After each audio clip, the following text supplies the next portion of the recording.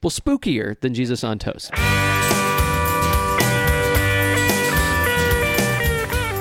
Howdy, you're listening to Come and Take It, a talk show about Texas by Texans, where three friends born and raised in the Lone Star State share their views on the history, culture, and just what it means to be Texan. I'm Mike Zolkowski. And I'm Sean McIver. And I'm Scott Elfstrom. Today, we bring you a very spooky story and special episode for Halloween. Prepare yourselves for Texas Ghost Stories. But before we start, what's your favorite Texas horror movie? Well, Mike, I don't generally like horror movies, but I do like the original Texas Chainsaw Massacre. And I haven't seen Texas Chainsaw Massacre, but I'd have to say that my favorite Texas-themed horror movie is From Dusk Till Dawn. Well, my favorite movie stars one of the greatest actors to ever grace the silver screen, Bruce Campbell in Bubba Hotep. That's a good one. Folklore, and ghost stories in particular, are part of the oral tradition of storytelling that's as old as human culture.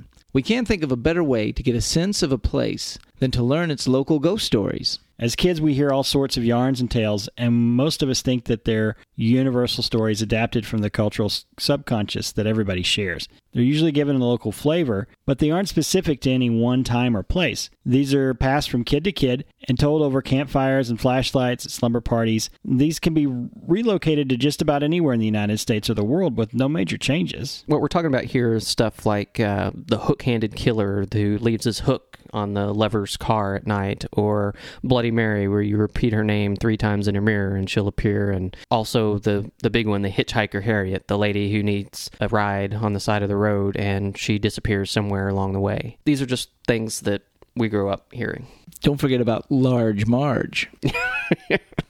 Of course, Texas has her own stories, with their origins in specific places and times.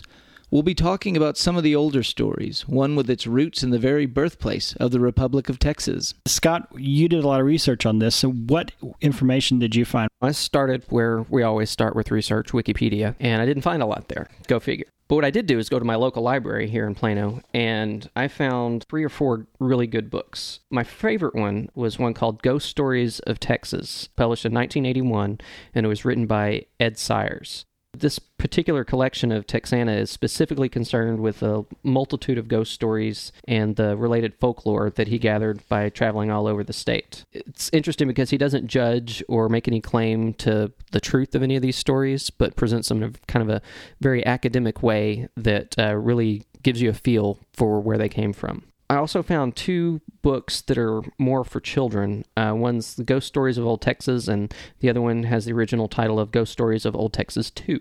They were both, one was published in 87, the other one in 92, and they were written by a woman named Zanita Fowler.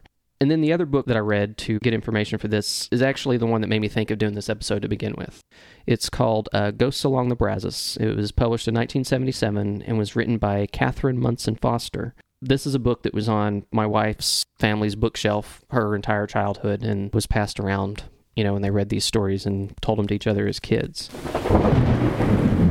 This is the story of El Muerto, the headless one who haunted the prairies of South Texas in the 19th century. So this is perhaps one of the earliest Texas ghost stories to be written down. It was written as a novel, The Headless Horseman, in 1865 by Mayne Reid. This is actually one of the few concrete pieces of information I found on Wikipedia. And this tale centers around a headless corpse with a sombrero-laden head hanging from the saddle's pommel by a leather thong strung through the skull's jaw, which comes upon hapless travelers in the Texas Hill Country. Actually, this is a traceable story that's not very ghost-like in its origin. A man named Vidal, who had a taste for other men's livestock, stole horses from the wrong man, a well-known tracker named Creed Taylor, who was as quote-unquote skilled as a Comanche. Yeah, and if you'll recall, Creed Taylor was the figure in our Gonzales episode that told the story of the cannon being buried along the river. He had a very fascinating life, and I'm sure we'll be doing an episode just on him. Okay, so Taylor and his friend Flores tracked Vidal down the Nueces to Uvalde. Woo, Uvalde! Yeah, where they reportedly ran into the legendary Texas Ranger Bigfoot Wallace, who joined them on the hunt. Vidal was notorious, and it was high time to get that outlaw. They came upon the outlaw and his gang in the middle of the night, and shot them down as they awoke. They were determined to make an example to the other outlaws in the area, so Wallace reportedly decapitated Vidal's corpse, strapped it to the saddle, and hung the head from the pommel, and then set the Mustang loose to run off. And he ran off into legend. And this legend says that the horse was eventually found and stopped, and the bullet-ridden, mummified corpse of Vidal was cut loose and buried on the Ben Bolt Ranch, which is just south of the town of Alice. Woo, Alice! Yeah, South Texas, baby. Stories persisted for years that a headless spectral rider terrorized herds and cowboys throughout central and southern Texas. Sayers makes a point in his book to talk about the fact that there were a lot of other spectral horses all over the state that were probably not related to this one. We also need to note that Creed and Bigfoot Wallace were both notorious for telling tall tales. This ties back to early Texas history of these real historical characters and the tall tales that they did tell. That's an interesting story, but buckle your seatbelts for a really scary one. Behold, the story of the Lady of White Rock Lake. A lot of the stories about the Lady of White Rock Lake follow the very stereotypical Hitchhiker Harriet story format. A mysterious lady dressed in white, she's soaking wet, she appears out of nowhere near a pair of lovers in their car. There had been an accident, and simply she must get home. But then she gives an address way across town. She's so sorry to impose. Can I please have a ride? But before they arrive to the destination, the lady mysteriously disappears. And then there's nothing but a wet spot on the seat. When they inquire at the house, they find a tear-soaked father, mother, a widower, someone who says, oh, this person had drowned in the lake so many years before. Well, the origins of this story are all over the place. I mean, there's specific versions from the 20s and 30s in Dallas when White Rock Lake was just a secluded recreation spot. But this actual origins of the story go back much further. The Hitchhiker Harriet story or the Vanishing Traveling story goes back to the Middle Ages at the least. Some people even think that the Canterbury Tales has a mention of it. Sayers has a specific mention from a source of his that talks about a bootlegger in 1930s Dallas during Prohibition who had a very fast car and took his lady friend out to a dancing boat on the lake, and they had a fight of some sort, and she ran off the boat and jumped in his car and ran off the road somewhere. My specific connection to this story goes back to 1955, when my uncle, who was a boy at the time, had spinal cancer, and he came to Dallas to the Hoxie Clinic for chemotherapy treatments. When he first arrived, it was in Dallas, and that's where he heard as a young boy the story of the Lady of White Rock Lake. This story varies a lot. It often deviates in that the residents on the northeast lakeshore report the lady appearing on their porch, asking to use the phone. One man related a story of her bringing her into the house and listening to her dial with his back turned, only to turn around and to have her vanish. Of course, she always leaves a puddle to mark her presence. The most credible tale of the lady was chronicled by our good friend Ed Sayers, again in Texas Ghost Stories, is related to an ex-lawman named Charlie Eckert. He tells of his old partner Steve Wester, a big man who had time for little more than fact, and he had an encounter that refuses to conform to the Hitchhiker Harriet formula. Late one night in the 1960s, Wester was checking out the marshy area on the north end of White Rock Lake, near Northwest Highway meets Lawther Road, and something seemed very off near the water. So he left his car to investigate, scanning with his flashlight, when all of a sudden he saw a woman, soaking wet, walking out of the grass near the lake. Wester said there was nothing the least bit ghostly or insubstantial about her. She was in her 20s or 30s, quite pretty and well-dressed. The lawman shined his light in front of her along the path she had to walk, and as he didn't want to blind her in her eyes. As she walked directly in front of him, Wester finally asked if she needed any help, but she ignored him and continued walking. It was then that he noticed she wasn't leaving a single track on the ground, which was marshy enough to bog a kitten. Was this the White Rock lady? So Sayers speculates that maybe, just maybe, that she was showing disbelievers that she was something more than the hitchhikers heard so much about. So an interesting note about this story is that in the early 1970s, a disc jockey in Dallas on Halloween night asked his listeners to call in with their stories of the Lady of White Rock Lake, and they jammed the switchboard. So many people called in with their individual stories about this legend. And now, prepare yourselves for the tale of the ghost of Bailey's Prairie.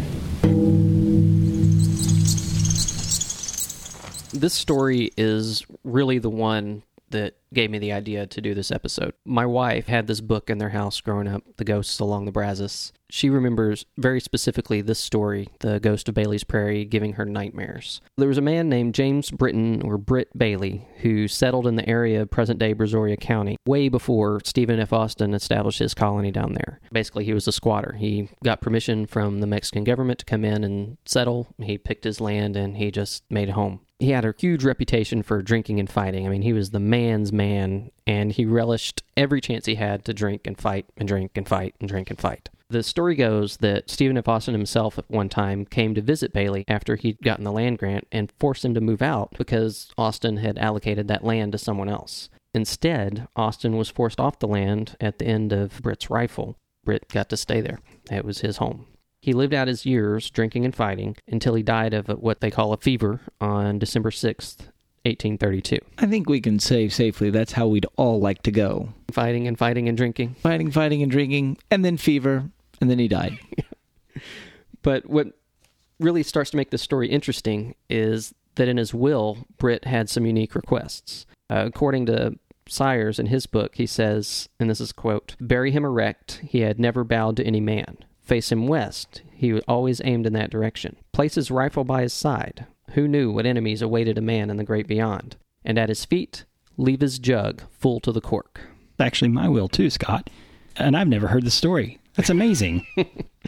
Now, reportedly, either the preacher presiding over the burial or Britt Bailey's wife refused to include the jug. They followed every other stipulation of the will, but they refused to put the jug of whiskey at his feet.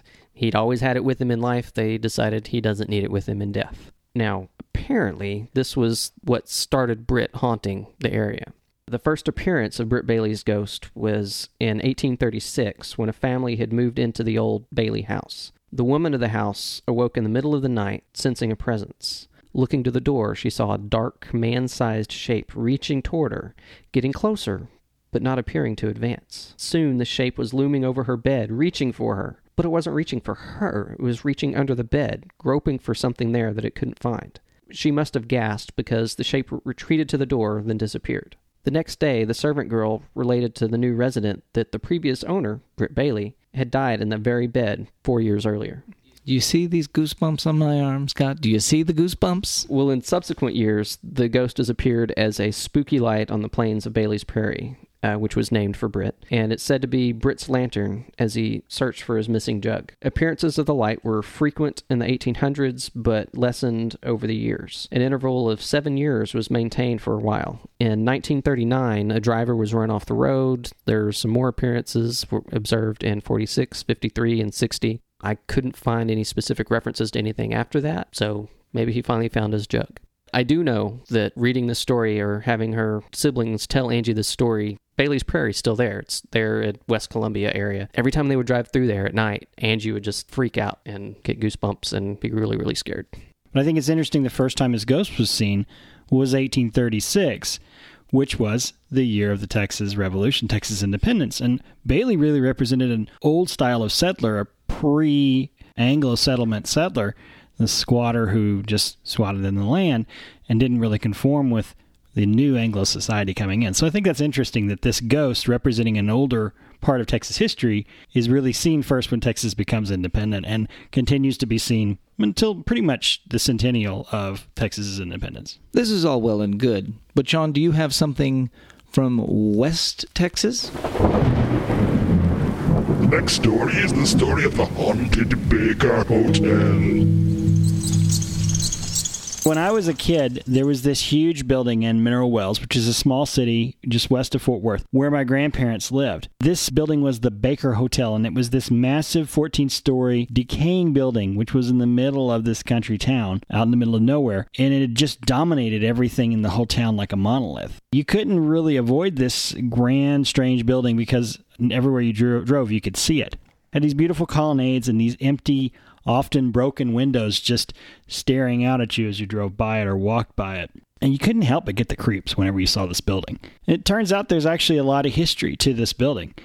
It was built in 1929 as part of the Baker Hotel chain, and it was a health spa to take advantage of Mineral Wells' medicinal waters, which is just natural spring water, natural mineral water. And people went there to get well, to get healthy before, they discovered penicillin and things like that. Foolish Western medicine.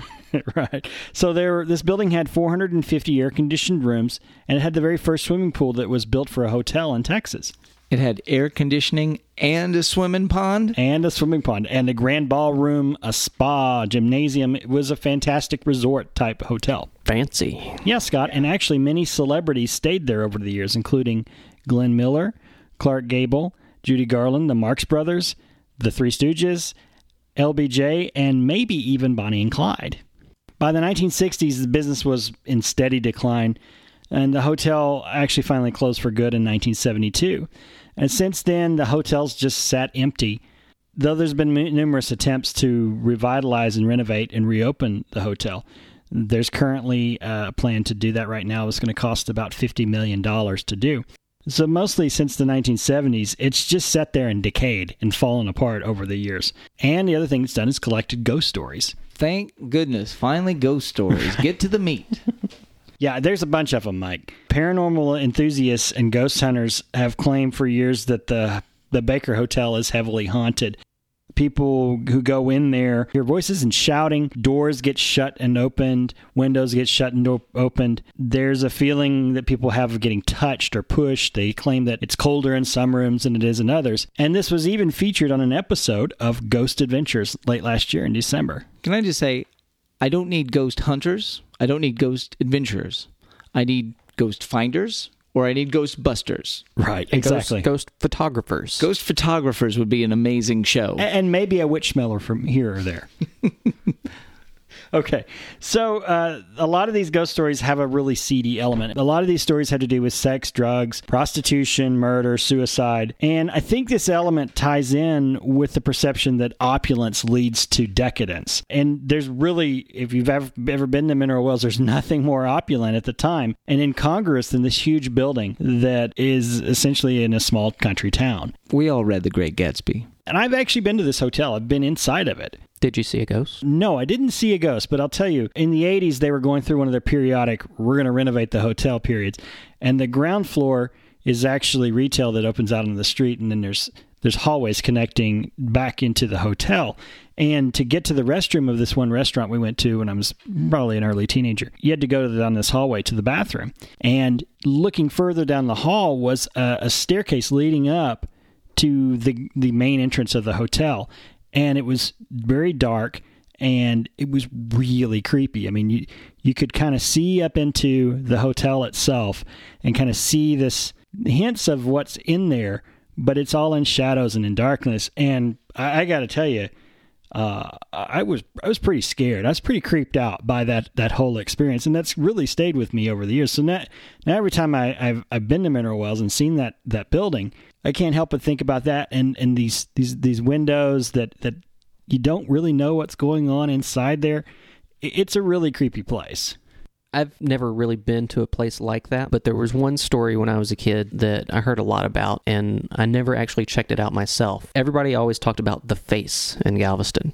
I did the research on this, and the story of the Face goes that when UTMB, University of Texas Medical Branch, was building their compound in Galveston, there was a particular piece of land they wanted to expand to, and the owner of the land didn't want to sell. And he even told his kids, he's like, when I die, don't you sell my property to them because I don't want them to build anything here. Well, of course, he died, and the kids sold their property, and they built their building. After they built the building, it was one of those prefab buildings with the separate concrete panels, like a grid on the side. And one of these panels, a face appeared. A spooky face? Yeah, like a spooky face. Kind of like a Jesus on toast kind of picture. But Jesus on toast isn't spooky. Okay. Well, spookier than Jesus on toast. Kind of like Bela Lugosi on toast. How about that? Oh. Yeah. So anyway, this face appeared on there. And as the story goes, they sandblasted the face off. And then the face appeared one panel lower. And they sandblasted that one off. And then the face appeared again on a third panel further down. And they stopped there because if it went down any further, it could get in the door.